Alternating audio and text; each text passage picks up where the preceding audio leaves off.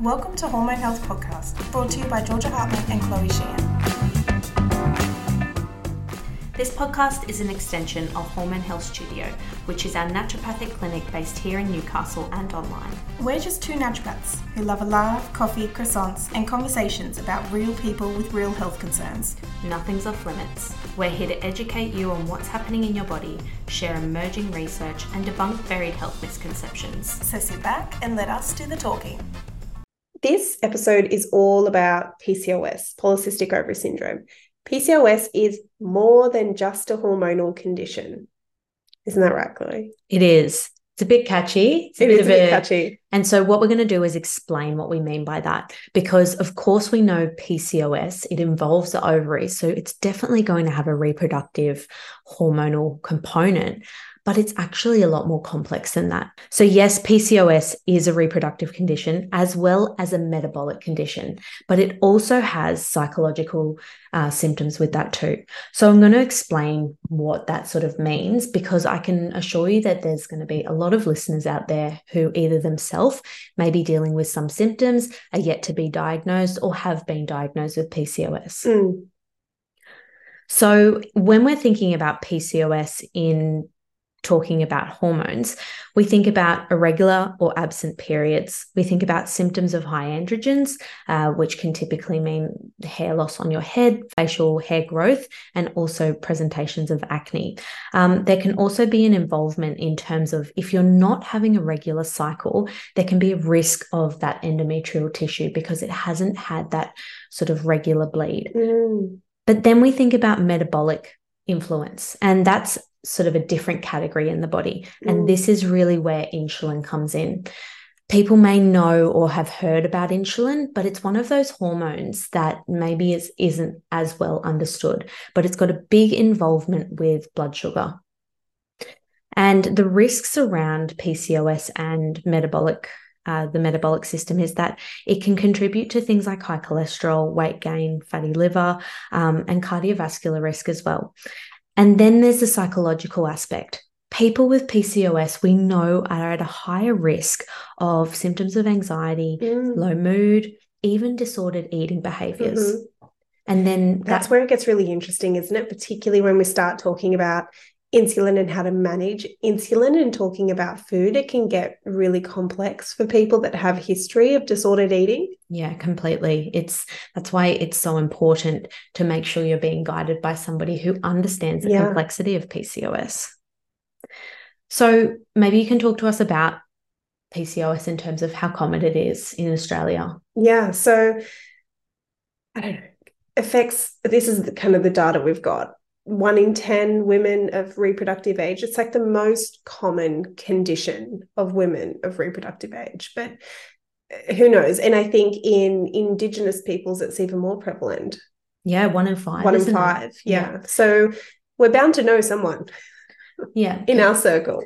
It's almost like that condition that was overdiagnosed, but then it also is weirdly underdiagnosed too, because it's hard to diagnose. And because there's such a spectrum, right? Like, maybe that's one of the things that we can talk about is the different types of presentations of PCOS, because you can get someone, you could have two people next to each other, you and I, and we could have completely different symptoms, but still both have PCOS, which is why it's so interesting.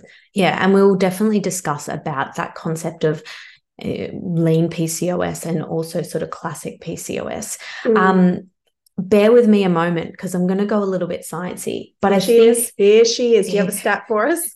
Maybe. I might throw one in. But I think in terms of giving it justice or understanding how PCOS presents, I think it's important to lay out the components. So if you need further understanding, pause it, even write it down. But what we'll do is we'll also dedicate an Instagram post or even a blog to just have visuals. I'm a very visual person. I like to show visuals. So bear with me while I go through the sort of cascade of how PCOS is caused. So when we think about hormone production, essentially it's going to start in the brain, in our hypothalamus and in our pituitary, which are in our brain. And they have a direct communication message with our ovaries.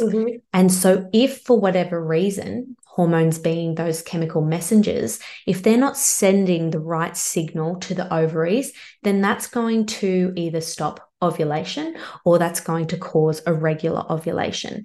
And one of the main reasons for this disconnect or discommunication from the brain to the ovaries in PCOS is elevated insulin. Interesting. And so what I really want to sort of make a point of here is that there's a big influence of one's genetics and epigenetics in the role of PCOS. And so whether your mum or your auntie suffered with symptoms, that can also be passed down onto you too. Mm-hmm. So we're thinking about elevated levels of this hormone insulin. What this can do is it can cause abnormal spikes of a hormone called gonadotrophin releasing hormone, which is also in the brain. And we need that hormone to send messages to produce ovulation. Mm-hmm. These hormones are called luteinizing hormone and follicle stimulating hormone. Mm-hmm. Now, if there is an issue with these two hormones, say too much luteinizing hormone, that's going to increase our estrogen production and our androgen production, contributing to those symptoms such as acne or body and facial hair. Mm-hmm. Whereas not enough of follicle stimulating hormone, as the name suggests, Can stop completely. Yeah, can stop follicle development. And so, yeah, like I said, we'll put up a bit of a picture about this communication. But that's essentially what and how PCOS is caused. The main thing being that elevated insulin levels. Aside from that, though, like what are some other things that elevated insulin does to hormones? So when somebody has elevated insulin levels, they may find that they have an inability to shift weight. They may find that they're increasing their weight or their body composition changes. Say, somebody might find that they're more of like that store weight around their abdomen section. When insulin is elevated, chronically elevated, we find that there can be a decrease in another whole protein called sex hormone binding globulin. Now, when that protein is actually low, it can stop binding to testosterone. And we don't want too much testosterone circulating around because, again, that can contribute to these symptoms. Can worsen the symptoms, yeah. And so classically what we find is that people who are diagnosed with PCOS will have a low level of sex hormone binding globulin, SHBG. Mm-hmm. Now, it's not just all happening or things happening in the ovaries. We also need to think about the fact that insulin, when it's elevated, it can also increase or have an action on our adrenal glands. And our adrenal glands, they can also produce these androgen hormones such as DHEA, and that can worsen these sort of symptoms of stress or insulin resistance because of that production in cortisol and other androgen levels too. So basically what you're saying is that we can do some testing of hormones to see what effect and what impact this hormonal miscommunication could be having in the sense of PCOS. Yeah, definitely. And I think what's important with that too is that you're taking a case history, because that's going to give you a more broader picture. Mm-hmm. Because these things in isolation, say if you've missed one period or you weren't ovulating that month, some people are just sort of prone to these symptoms. Like I think I was born with a moustache. Do I have PCOS? Don't know. I can picture you with a little moustache. Okay, maybe it's is that going to be the social photo that we share? It's an exaggeration. To see a baby photo of Chloe. It's interesting though, because insulin and elevated levels of insulin and insulin resistance can occur in all body types. And I think that's really interesting because often when we think of PCOS, we can be told that, oh no, you must have acne, you must have unwanted facial hair growth, like a beard, you must be overweight. Yeah. When in fact, no. you could be the complete opposite. And that's why anybody sitting in front of you, you have to completely, you can't put them into a category because PCOS does not judge. It can happen to anybody. Yeah. I think too, let's talk about how to diagnose it, because there's actually two different criteria. And this is where it gets really confusing because it almost depends on who you talk to to determine whether you've got PCOS or not. So, and whether, you speak to one doctor who's had, certain trainings or something else, or whether, they've done particular testing or taken a detailed history. But this is sort of what we would go off. Yeah. So 2 different types of criteria. One is called the Androgen Excess and PCOS Society criteria. Just rolls off the tongue. Just a mouthful. And this one says that a woman qualifies for PCOS when she meets all 3 of the following. One is irregular periods or polycystic ovaries on an ultrasound. 2 is high androgens on blood test or symptoms of high androgens, such as hirsutism, acne. And the 3rd is exclusion of other conditions that would cause high androgens. And when we're sort of talking about the exclusion of things that will cause high androgens, we need to think, is that going to be things like hypothyroidism, elevated prolactin levels, hypothalamic amenorrhea? Yeah. The other criteria is called the Rotterdam criteria, and this is a broader set of criteria. And this one says that women qualify for PCOS when she meets only 2 of the following. So 1, again, either irregular cycles or absent ovulation. 2, high androgens on a blood test or symptoms of high androgens.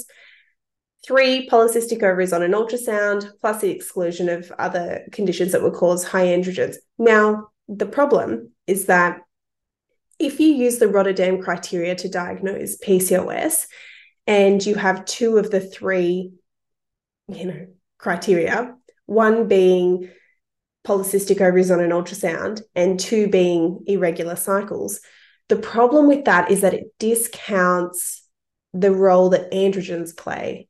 And we know that PCOS is driven by elevated levels of androgens, whether that's then driven by insulin, the hormonal cascade continues. But the problem is that if you've been told you have PCOS and your only 2 kind of symptoms were irregular cycles and you've got polycystic ovaries on the ultrasound, that might not actually be PCOS. That might just be that you didn't ovulate that month. And also, I think the thing that we need to consider is that nothing is ever going to be completely perfect when we're talking about diagnosing, because when we think about testing hormones, say testing testosterone, it's not a gold standard. There's so much that can be, incorrect with that, differing levels, depending on the cycle time, depending on what time of the day you got this testing done. So I think we always need to look at that individual and say, what are your symptoms, even though, these things may come back that they weren't expecting on the blood test. Yeah. So we would test, we'd do some bloods. We would test androgens, testosterone, we'd test DHEAS, we'd test SHBG, we'd look at LH, FSH, estradiol. We'd speak about your family history. We would ask about when symptoms were occurring. But I think as well, the biggest thing when somebody is suspecting PCOS diagnosis is what's happening with insulin resistance. Absolutely. Now, in order to sort of test for insulin resistance, the most comprehensive way would be looking at glucose tolerance tests, testing something called your HbA1c, fasting glucose, and fasting insulin levels. And I wish I could say that would be 100% clear with the results, but it's not always the case, but it's the best we have. Because it can change, right? I mean, so too can any of these tests, but I think if we can get really comprehensive in terms of our questioning, our case taking, figuring out what you eat, what your lifestyle's like, and then doing testing, we then can put that all together in one big picture and go, okay, here's what's going on for you. Here's what we need to do about it. So I'm hearing you say, okay, Chloe, I get the sciencey, I get that, but how do I treat my symptoms? I hear you, girl. And so this part, we're going to talk about management. As naturopaths, how do we support somebody who's come to us, say that they've been recently diagnosed with PCOS and they want support? Because we know that the first line of treatment is nutritional and lifestyle changes. That's the first thing that's important. And gone are the days where we say, eat less and move more. Absolutely. That's bollocks. Bollocks. That's bollocks. So what do we say, Chloe? We say beep. No, we don't swear. We just say, okay, these are the things that we do. And, you know, there's going to be 1,000,001 influencers out there wanting you to buy their products and say, do this, do that. But there's some real key dietary and lifestyle interventions that you can do. And I think when, you know, if we're going to talk about the movement component, what I say to my clients is move your body in a way that feels good, whether that be getting out in the garden, whether that be high intensity exercise, as long as you're feeling okay after exercise, whether that be, you know, yoga, Pilates, do something that makes you feel good, because then you're going to have the consistency. On that, we're going to have a guest in coming weeks who is going to be talking about exercise and hormonal health, so that we can dive a bit deeper, which I'm actually so excited about. I've got so many questions. So do I. Have so many questions, because often you'll hear people say, like, don't do high intensity exercise. It's the worst thing for your hormones, or don't do CrossFit. I love CrossFit. Am I good at it? No. Do I love it? Yes. Am I good at it? No. Do I love it? No. My neck and shoulders actually are really sore because we were doing headstands yesterday. You would have loved watching me try and do a headstand. Oh my gosh, I want photos. The weakest part of my body is my arms. The trainer was like, how about, Georgia, we just come off the wall and let's try. For you, we're going to try stretching. You go outside to your car, get in, go home, try again tomorrow. Put a cuppa on. What about nutritional interventions? Like, Yes. I think the big thing here is going to be stabilizing blood sugar and insulin levels. Yeah, absolutely. And we can do a lot of that through food. Yeah. And through exercise. One of the big things I say is that when it comes to insulin resistance and us trying to improve insulin sensitivity so that the cells can then uptake insulin and it can come back down in the blood, we're wanting to stabilize blood sugar levels. And I think what tricks people is they think, oh, well, I probably have to cut out dairy and I have to cut out gluten. I'm going to go on a bit of a rant, so bear with me. Gluten is a protein, and dairy, you know, it's almost like when I say to my clients, it's like, if you're going to cut out dairy, it's like saying cars. What does that mean? Does it mean red cars? Ford. Yeah, I know. So I'm saying what we probably would want to is maybe sweet dairies, dairies, plural, milkshakes, thick shakes, you know, ice creams, those sorts of things in moderation. But I think cheeses, I think, you know, yogurt, that can be a really good way to balance and stabilize blood sugar levels because of the protein, calcium levels. What do you think? I agree. I think one of the big things that I recommend is avoiding processed sugar. Now, this is where it's interesting because obviously, you know, each kind of mouthful of processed sugar that you have kind of drives you deeper and deeper into insulin resistance. But the problem with insulin is that it can worsen cravings, right? Like if there's this huge blood sugar dysregulation, you can have cravings. And when I think of cravings, I think there's two kind of components to cravings, like sugar cravings. One is short willpower and habit. And if you don't buy it and it's not in the house and you're not just reaching for it. But the other component is completely metabolic. And sometimes if it's coming from insulin, working on insulin sensitivity is what will actually reduce the sugar cravings. And I think a thing to add here as well is that people with PCOS, as I said earlier, they have a higher risk of disordered eating behaviors because they're trying to sort of self-manage and they're trying to say, well, I've gained weight or I'm not shifting weight. I'm going to do these sort of maybe radical things. But I think what we probably find is that we say, okay, let's simplify it and say, we just want you having regular main meals. Get rid of the sort of constant grazing or snacking throughout the day and have something that fills you up. I think, I agree. Yeah, finding some sort of routine around that. And it's dependent, right? Like I feel like I don't have a blanket recommendation for every single person that comes to see us for PCOS. It's like, well, how is it affecting you?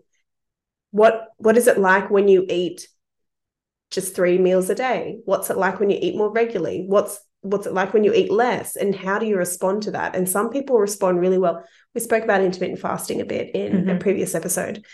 You know, some people respond really well to that and love it. Others, it's just like no go.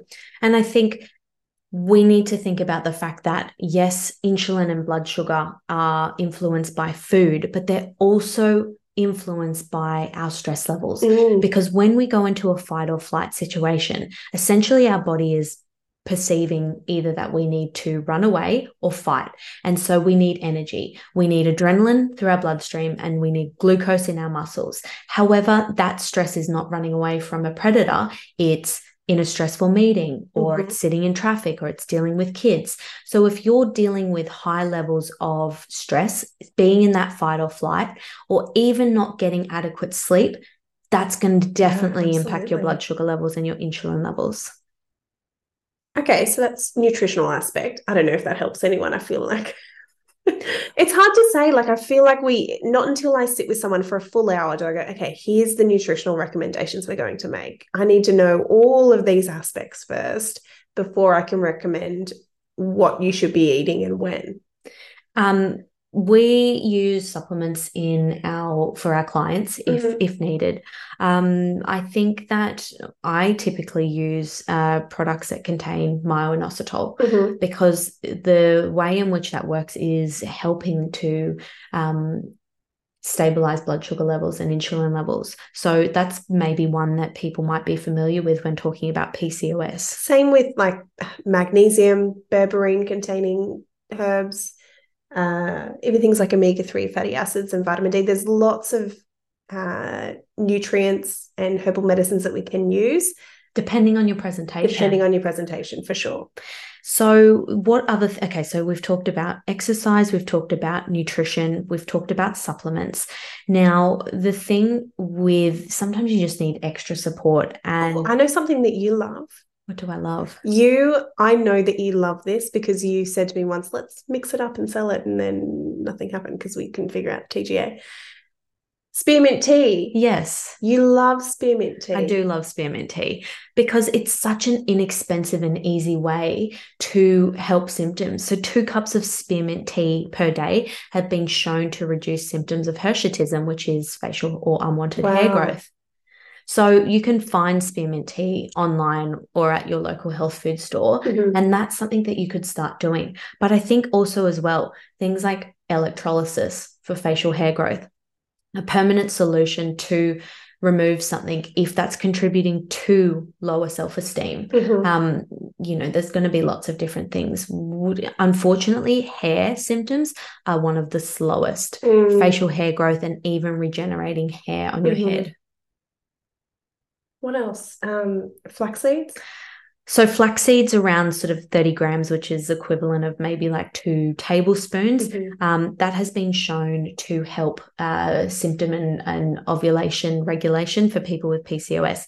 I actually really like the taste of flaxseed meal, and it's flaxseed meal. So it's the ground down whole seeds because they contain natural plant sources of your essential fatty acids. And so this is where we're sort of saying we can do targeted nutritional interventions to sort of get more of a consistent improvement with symptoms rather than radically, taking out certain things or, doing something that doesn't fit your lifestyle. Yeah, great. Can you tell us a bit about lean versus classic PCOS? Yeah, so this is one where it's hard because, like we were saying before, people may think that they don't fit the typical PCOS picture.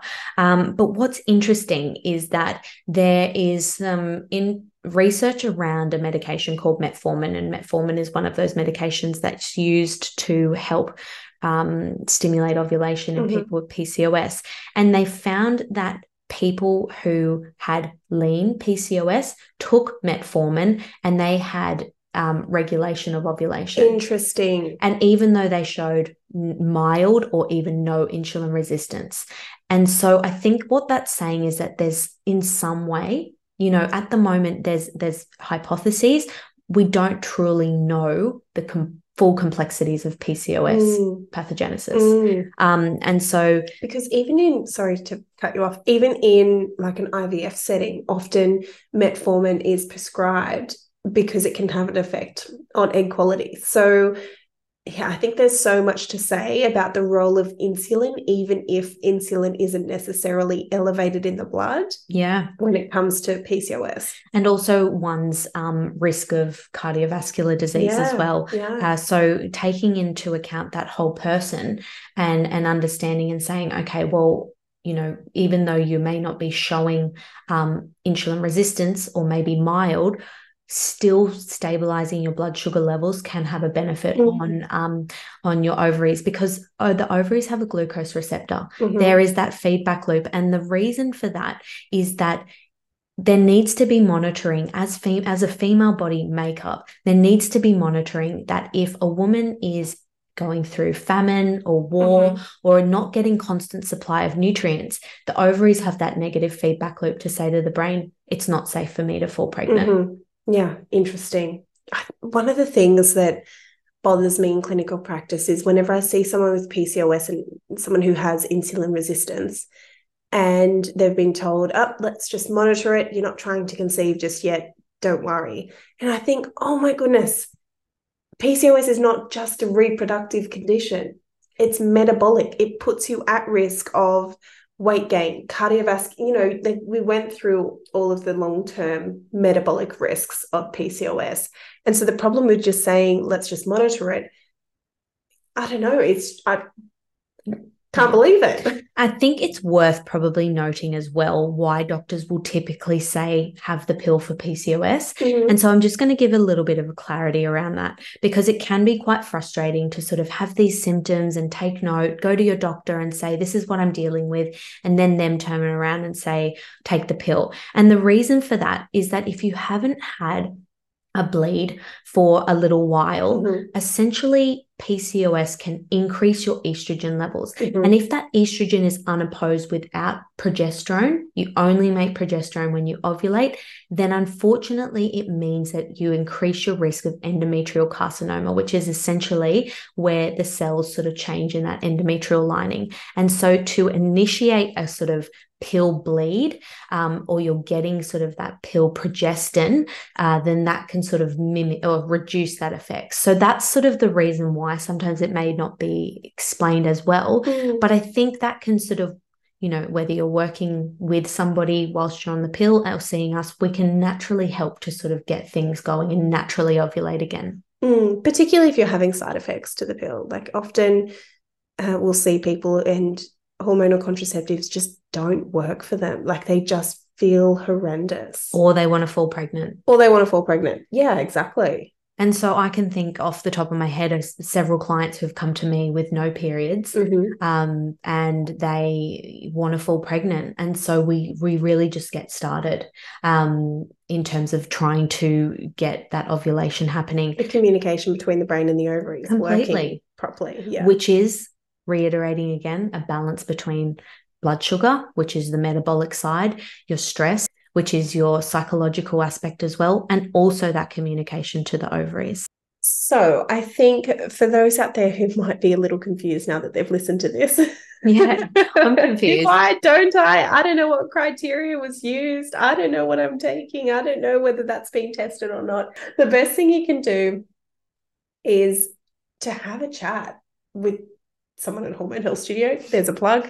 And let us go through over a full hour in a consult. Let us go through all of the aspects in your diet, in your lifestyle, your stress, your sleep, your exercise, your test results, figure out if any further tests need to be doing to get a really good comprehensive understanding of what's going on for you hormonally. Once we have all of that, then we can come up with a really good strategy. My goal for working with clients is to give them clarification and to give them sort of that role of saying, okay, I'm going to be responsible for this now. Let me guide you. Let me help you. I'm going to help you to make this achievable and to give you sort of clarification around what's going on, why your body is potentially behaving this way. But it starts with that sort of first step of initiating that conversation, rather than following, you know, certain people online who may say you've got to do this or that, that don't have qualifications. Speak to someone who knows their shit. Is that professional? Completely, I think think that's the beauty of a podcast, though. You don't have to be, no one can see you. Exactly. Just leave reviews. They swear too much.